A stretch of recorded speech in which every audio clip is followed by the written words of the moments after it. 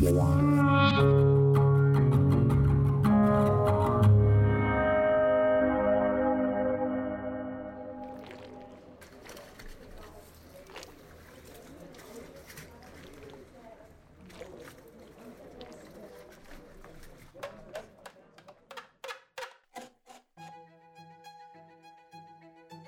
rode since I was 4 years old with my grandpa. It's like walking, and it's like to ride a bicycle, because by oar you can cross the city very quickly also if you want, and leaving Venice from the best point of view, because Venice was projected to be road, no? And all the canals, you have the most important point of view. And very important, you can enjoy the environment, the lagoon of Venice.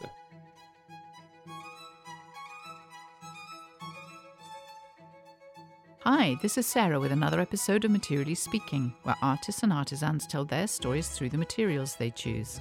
Sound specialist Mike Axon and I are in Venice for a special series, meeting 3 young artisans who learnt their skills over many years and are now bringing a fresh energy to the community.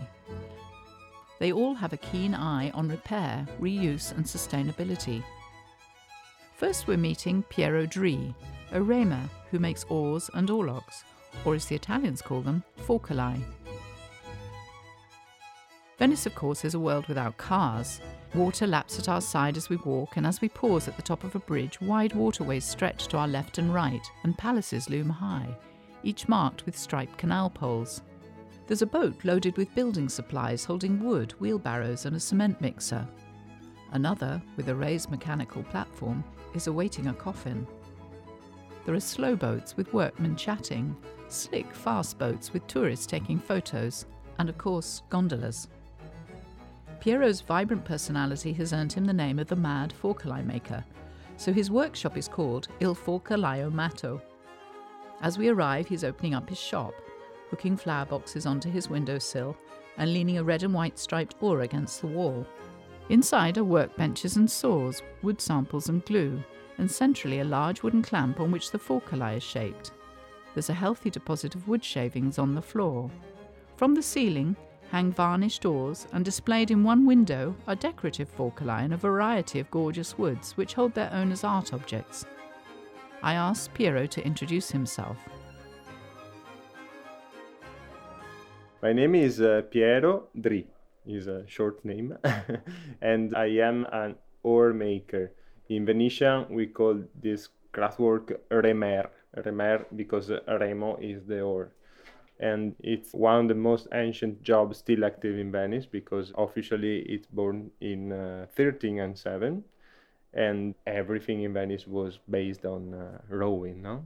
So the oar makers were very, very important also in the past. They made the big oars for the galeras, for the big ships built in the Arsenale area, no? You know that the Venetians were able to make one ship per day, and because the Arsenale is the first example of working chain.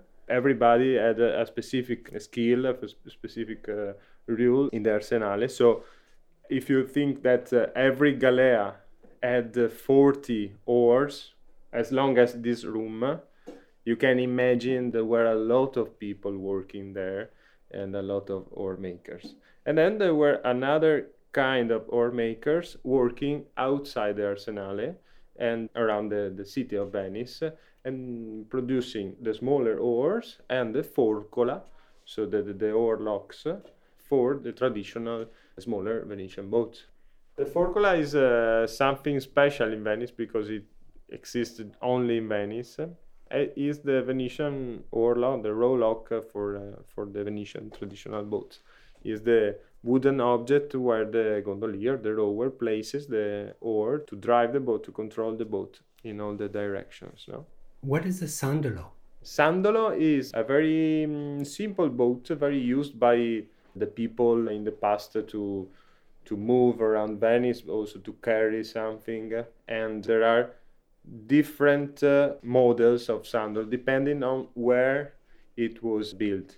sometimes in Burano. So the Sandolo Buraneo from Burano is bigger than the normal Sandolo. Usually it can go from 6 meters and a half till 8 meters, 8 meters and a half. And you can see it for touristical use, the black one boat that is not a gondola, no? Sometimes you can see a smaller and flatter boat. And the rower stays inside of the boat, not over the boat like on the gondola. This is like a sort of this. This is Mascareta.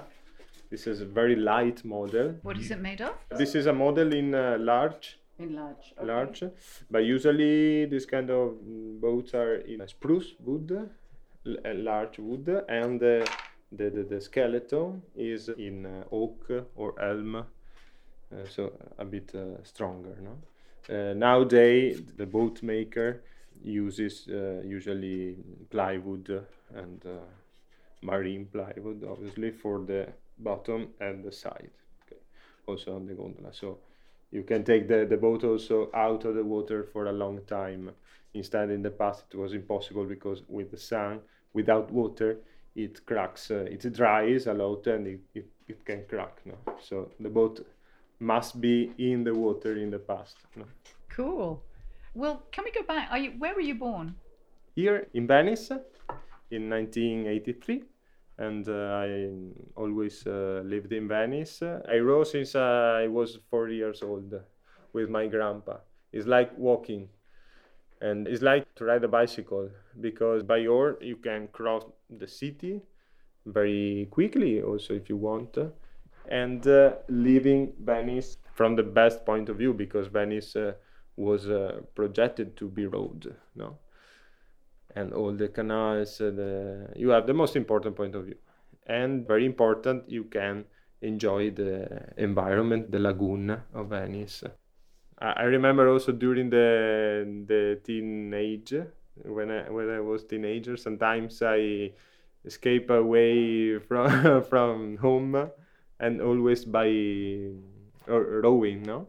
And I went to the lagoon trying to sleep in the night away from everybody, because I like to be with myself in silence and with the nature and so on. So it's a very important part of me, of course. I studied then at university in Padova, 40 kilometers from Venice, but always coming and going and coming every day, you know.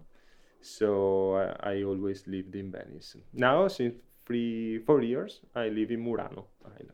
What did you study at Padua? I studied astronomy. I am graduated in astronomy. And during the last 2 years of university, I began to feel something strange in me, and I needed to come back to the real Venice, because in my opinion, if you live closer to the Venetian soul, you can love Venice.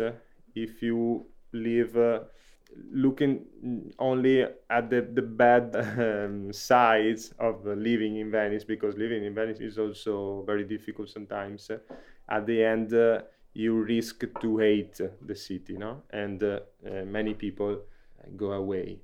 So I felt that I was losing something. I was losing this very strong relationship with the city, and I felt the need to come back to my passion, that's rowing, that's wood.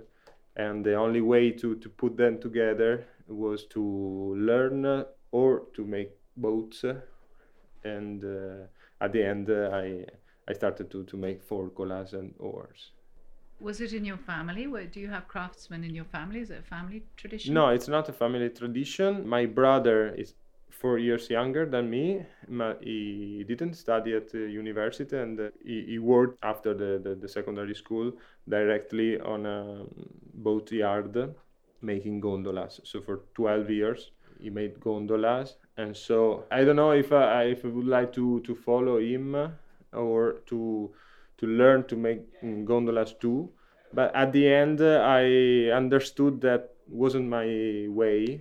And in this work, I found the best mirror of my character, because making Forcola, I can put together the technical elements, the technical details, because Forcola has to be functional as first. But I'm also free to express myself from the artistical point of view. So I feel free to put together these two elements that are the same elements of my character. I'm very precise for some things, and I studied the scientific subjects. No, so in this way, this is my thinking way. But at the same time, I'm constantly need to be free. Is Venice a free sort of society, place to live? Not for the 100%. It's not easy to live in a sort of bowl.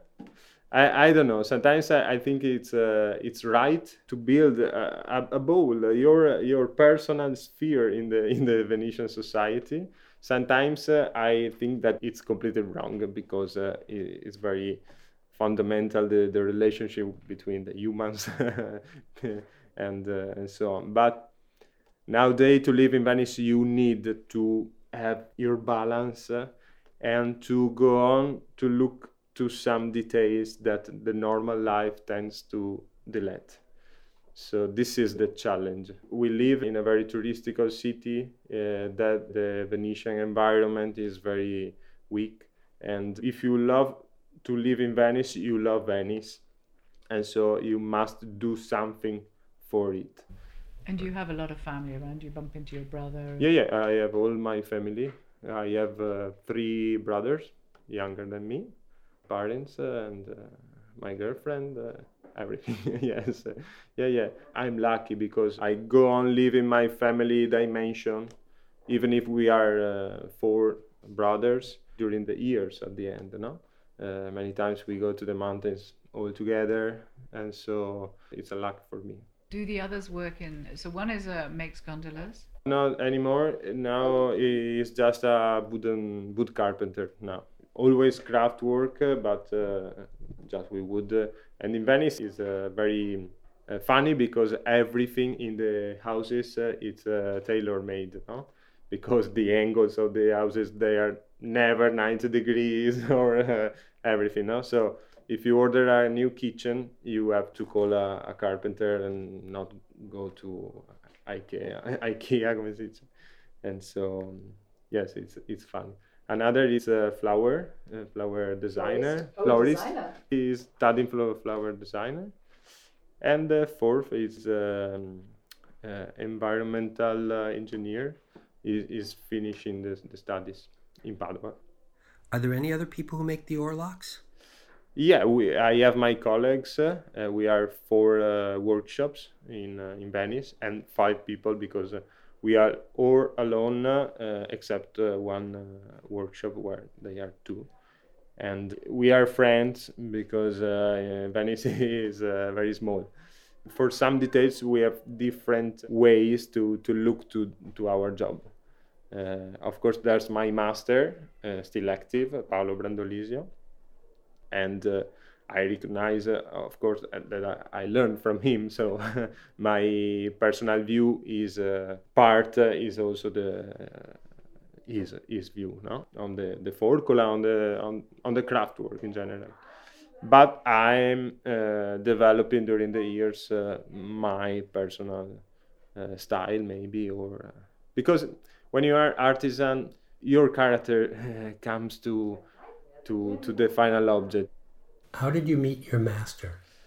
In 2006, my girlfriend of the epoch pushed me in his workshop because I was looking for something to connect me again to the real Venice. I went inside this workshop and I asked if there was the possibility to learn. The answer was no.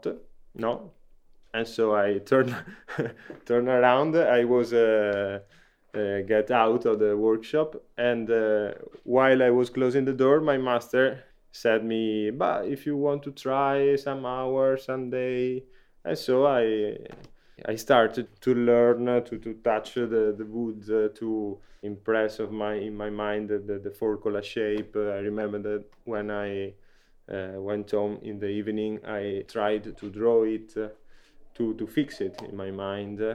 And day by day, we both understood that we could evolve this very particular relationship. And it's another luck I think I had, because the relationship between the master and the pupil is something very, very particular that this society is losing, in my opinion. And it's something very, very important, because you have to respect your master, but a nice master is able to respect the pupil always, because the workshop becomes your personal home.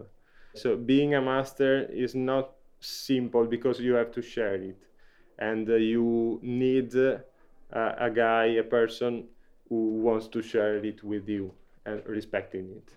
So it's not so simple to find. But when you find the balance and the agreement, it's perfect. And how long did you work with or learn with him before you set up on your own? I've been there almost 7 years, 6, 7 years. And after 4 or 5 years, you have a 360 degrees view of the work. And then, of course, you have the final step. That's when you are alone in front of the log.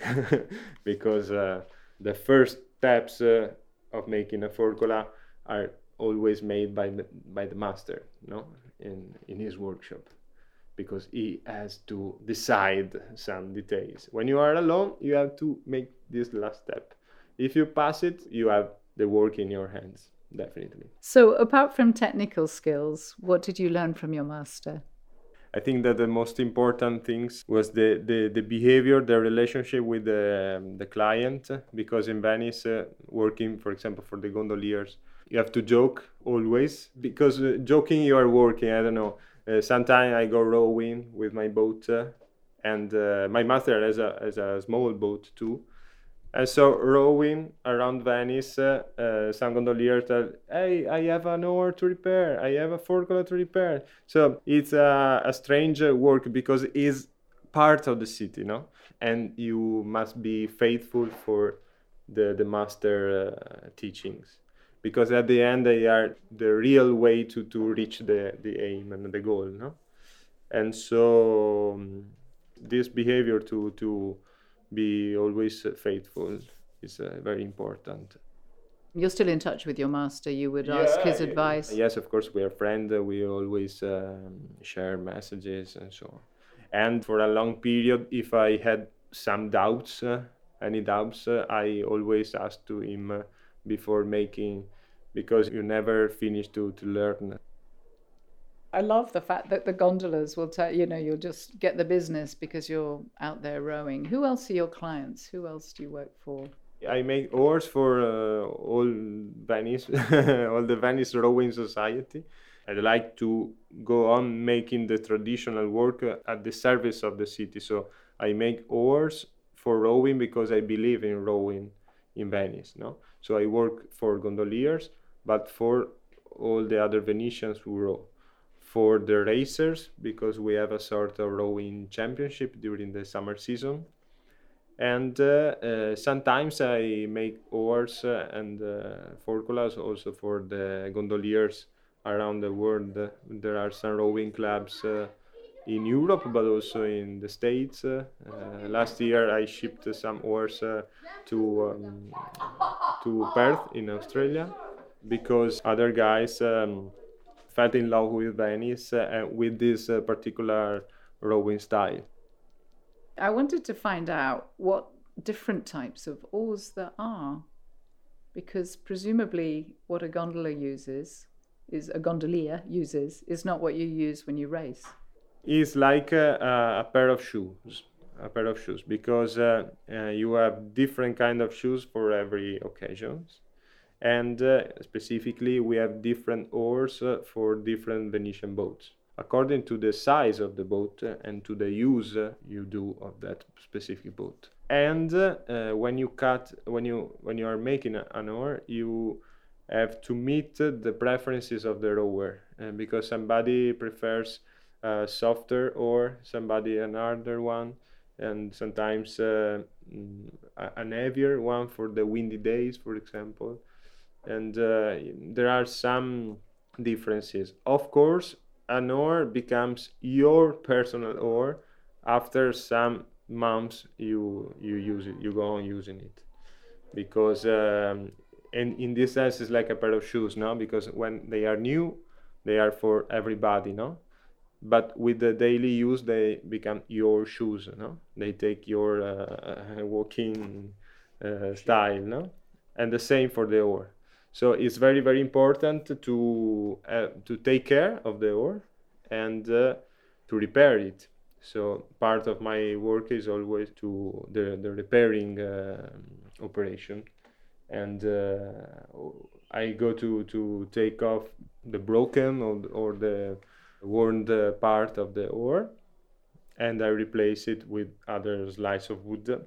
I make again the right line for the hydrodynamical move. When you row a certain way, Uh-huh. you use different bits of the ore. Yeah, the Venetian ore is very complicated if you want, because during the Venetian rowing style, the paddle has always to be under the water line if you are rowing alone, because you are rowing only on the right part, on the right side of the boat, no? So when you push forward, the boat tends to go to the left, and then you have to correct the direction in some way, no? And the way is on the coming back move. With the paddle under the water line, you turn it on the other side, and you go braking a bit, making the opposite move respect to when you are pushing. What are the choices of woods for oars? For oars, it's a difficult question, because since 60s, more or less, 1960, the oars are not in beech wood anymore, like in the past, because Venetians took the beech trees from the closest mountains here, or from Istria, Dalmatia, all the eastern part of Europe. And so we glue spruce wood of the finest quality without branches, knots. And the two blades, we call them the knives, because the two edges of the paddle go cutting the water, no? So for us are the cortei, the knives.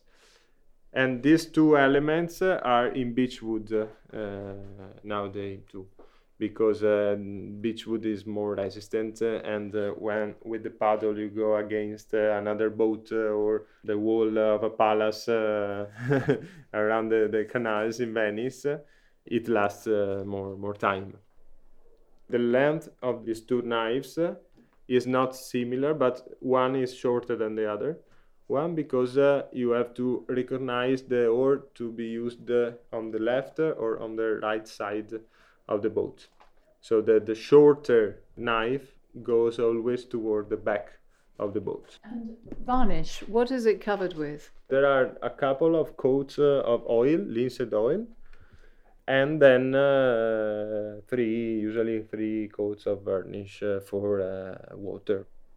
I usually put the first coat with the polyurethanic varnish, and the second ones with synthetic. Yeah, it's always synthetic. It's not it's not natural varnish. It's impossible to. I know, I can imagine. Yeah, no. The research in the water based varnish is very active.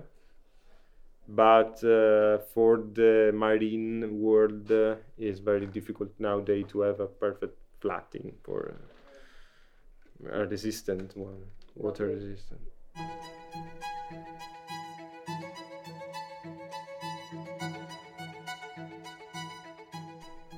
Part of my job is also to fit perfectly the forcola on every specific boat, and so it must be a very strong object.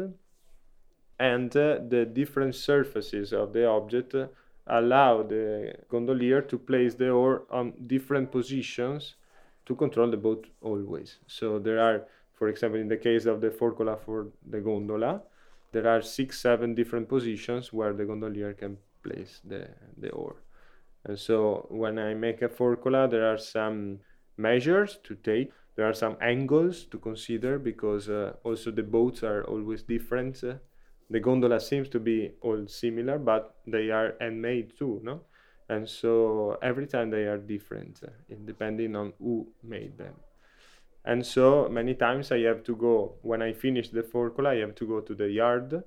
When the gondola is finished, I fit the leg of the forcola. We call the leg on the forcola the lower part that we fix inside of the boat, no? And it has to be perfect, because without any wedge or any screw, the forcola has to remain fixed. But at the same time, every morning and every evening, the gondolier take it off from the gondola, and he replaces it in a secret box or at home for the night. Why is that? To preserve the forcola from the night, from the weather, bad weather conditions, for example, but also against the steel of the forcola. Because without forcola on a boat, on a Venetian boat, you are completely lost. Because, for example, here in Gran Canal, the water is quite calm, but in San Marco Bay, in front of San Marco, there are a lot of waves due to the motorboats, due to the wind, and so the legs, the gondolier's legs, will be a bit lower, and the forcola will be lower, will be a bit different from the forcola used here in Santa Sofia, in Gran Canal. And so there are different elements to consider. So the forcola, what woods do you make forcola from? To make a forcola, I use for the 95% of the forcolas walnut wood. Generally, you can use a fruit tree. And so for this reason, sometimes I make a cherry wood forcola or a pear wood. Sometimes you can use, if you find it, apple or maple, this kind of wood, because, but walnut is the best, because we need very huge trees and a strong grain. But the fruit trees, the fruit trees, okay. The fruit trees have the particularity to have a very smooth grain, and so when the forcola wears out, it becomes very, very smooth, okay, without having a big hardness difference between the winter and the summer grain. It's because the winter and the summer grain have two different hardness. In the case of fruit trees, is not is always the same, and so the ore can warn the forcola very homogeneously, and it remains very smooth. What you're saying is that some woods, most woods, have a different texture in the winter than they do in the summer. Yes, because when you look to the ring of a tree, usually the darker ones are the moment in the year when the tree grows less than the other. It grows more, and you will have a softer wood, no? So usually I need 60-70 centimeters of diameter, and they are around 1 century, more or less. 100 years, sometimes 100 years, 20 or 80 years. This is the size. So more or less we can say 1 centimeter per year. So 90% are walnut, the others are some sort of fruit, yes? Yes, usually due to my need to have big trees, it's not so simple to find a big apple. Okay, so sometimes I can find a nice cherry wood, if I find it, I can buy it, but the seasoning, for example, of cherry is a bit more difficult than the natural seasoning of walnuts, because cherry tends to crack more than walnuts. And I need always at least 2-3 years to dry the wood. And in this period, with the dry air stream on usually on this surface of the log, it can crack for 15-20 centimeters. No, so this is the reason, for example, why I always go cutting higher blocks than the real one. So you need a bigger chunk of wood than you need for the forcola to allow for a little bit of wastage at the top when it's seasoning. Yeah. Well, they're very beautiful. They look a bit like an arm with an elbow bent. How tall are they? It can go from 50 centimeters till 1 meter. For example, the front row in position on a gondola has a very small model of forcola because the gondolier is inside. For the gondola model, for example, the difference height range between a short and a tall man is around 7-8 centimeters. If you are 1 meter 90, you will have 54 centimeters high forcola.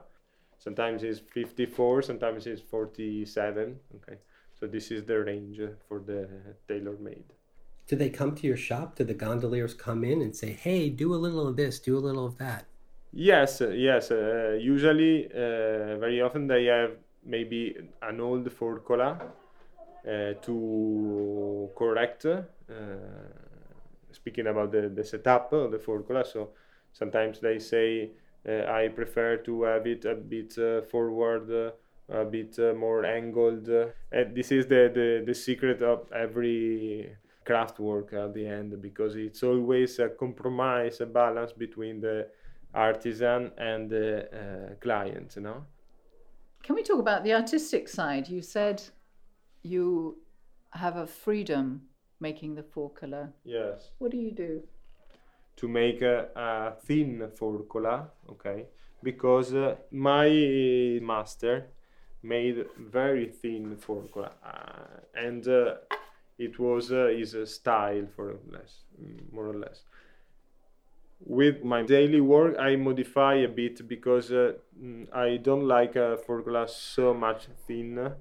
Another colleague, in my opinion, makes forcola too much heavy, something baroque, and also on the lines, because sometimes, for example, here it goes straight.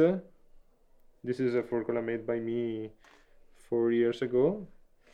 This line sometimes can be straight. Other masters can make it a bit round here, and so at the end you have this sensation of a heavier shape, in my opinion. Or this curve sometimes is too thick. Or here on the head, because we associate the forcola to a human body, no? So you have the leg, the elbow, and the head with the two noses, the bite because it bites the oar, and the ear to brake, to stop the gondola here. There's this channel here. That's my master's master signature in his workshop. So when I opened here my workshop, I asked to my master if I could make it also here, no? Because the school is the same. So I always make this channel as a signature of the forcola. This is a carving symbol of the gondolier, and so I carved it here to recognize to customize the forcola. It's a unique piece. I made another one for a client in in North Carolina, and I make a special edition one for her husband, and with a 61 because it was the 61st birthday of the husband. I joined a contest with this one. I don't know the result, yet, but the theme was the strength of nature, no? And the beauty of nature. So I started from the rubbish, the plastics that I collect in Sant'Erasmo Island in the lagoon. And then from the garbage, the nature grows up and you find all the different plants of the Venetian lagoon, no? To express the strength of nature. This is a reinterpretation of the Forcola. And in this way, the Forcola, for me, is the symbol of rowing, so is the symbol of a sustainable Venice, but it's also the symbol of the strength of nature, so the environment in this sense, no? So you sell these Forcola as artistic items, Yes, works of art? Course. Yes. Mhm. Yes, I place the Forcola on a standing and I sell it as a sculpture. There's no difference between the sculpture and the Forcola to be used because I want to sell the real Forcola. Something similar to the Forcola for me is not a Forcola. So you can put it at home, but in the future, if you want to buy a Venetian boat, you could also use it. Do you imagine that you may teach this craft to somebody else?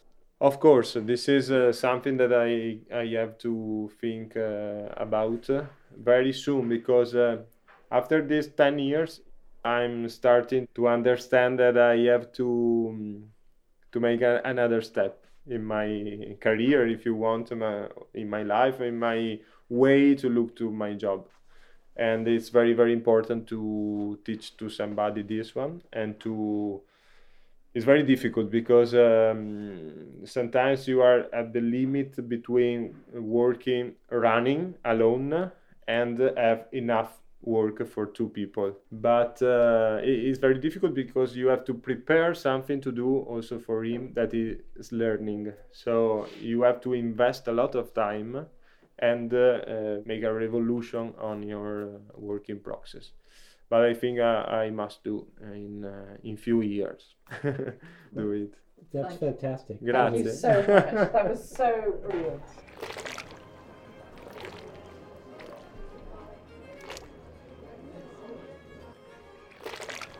So thanks to Piero Dri. You can discover more about him on his website, ilforcolaiomatto.it, or find him on Instagram at ilforcolaiomatto.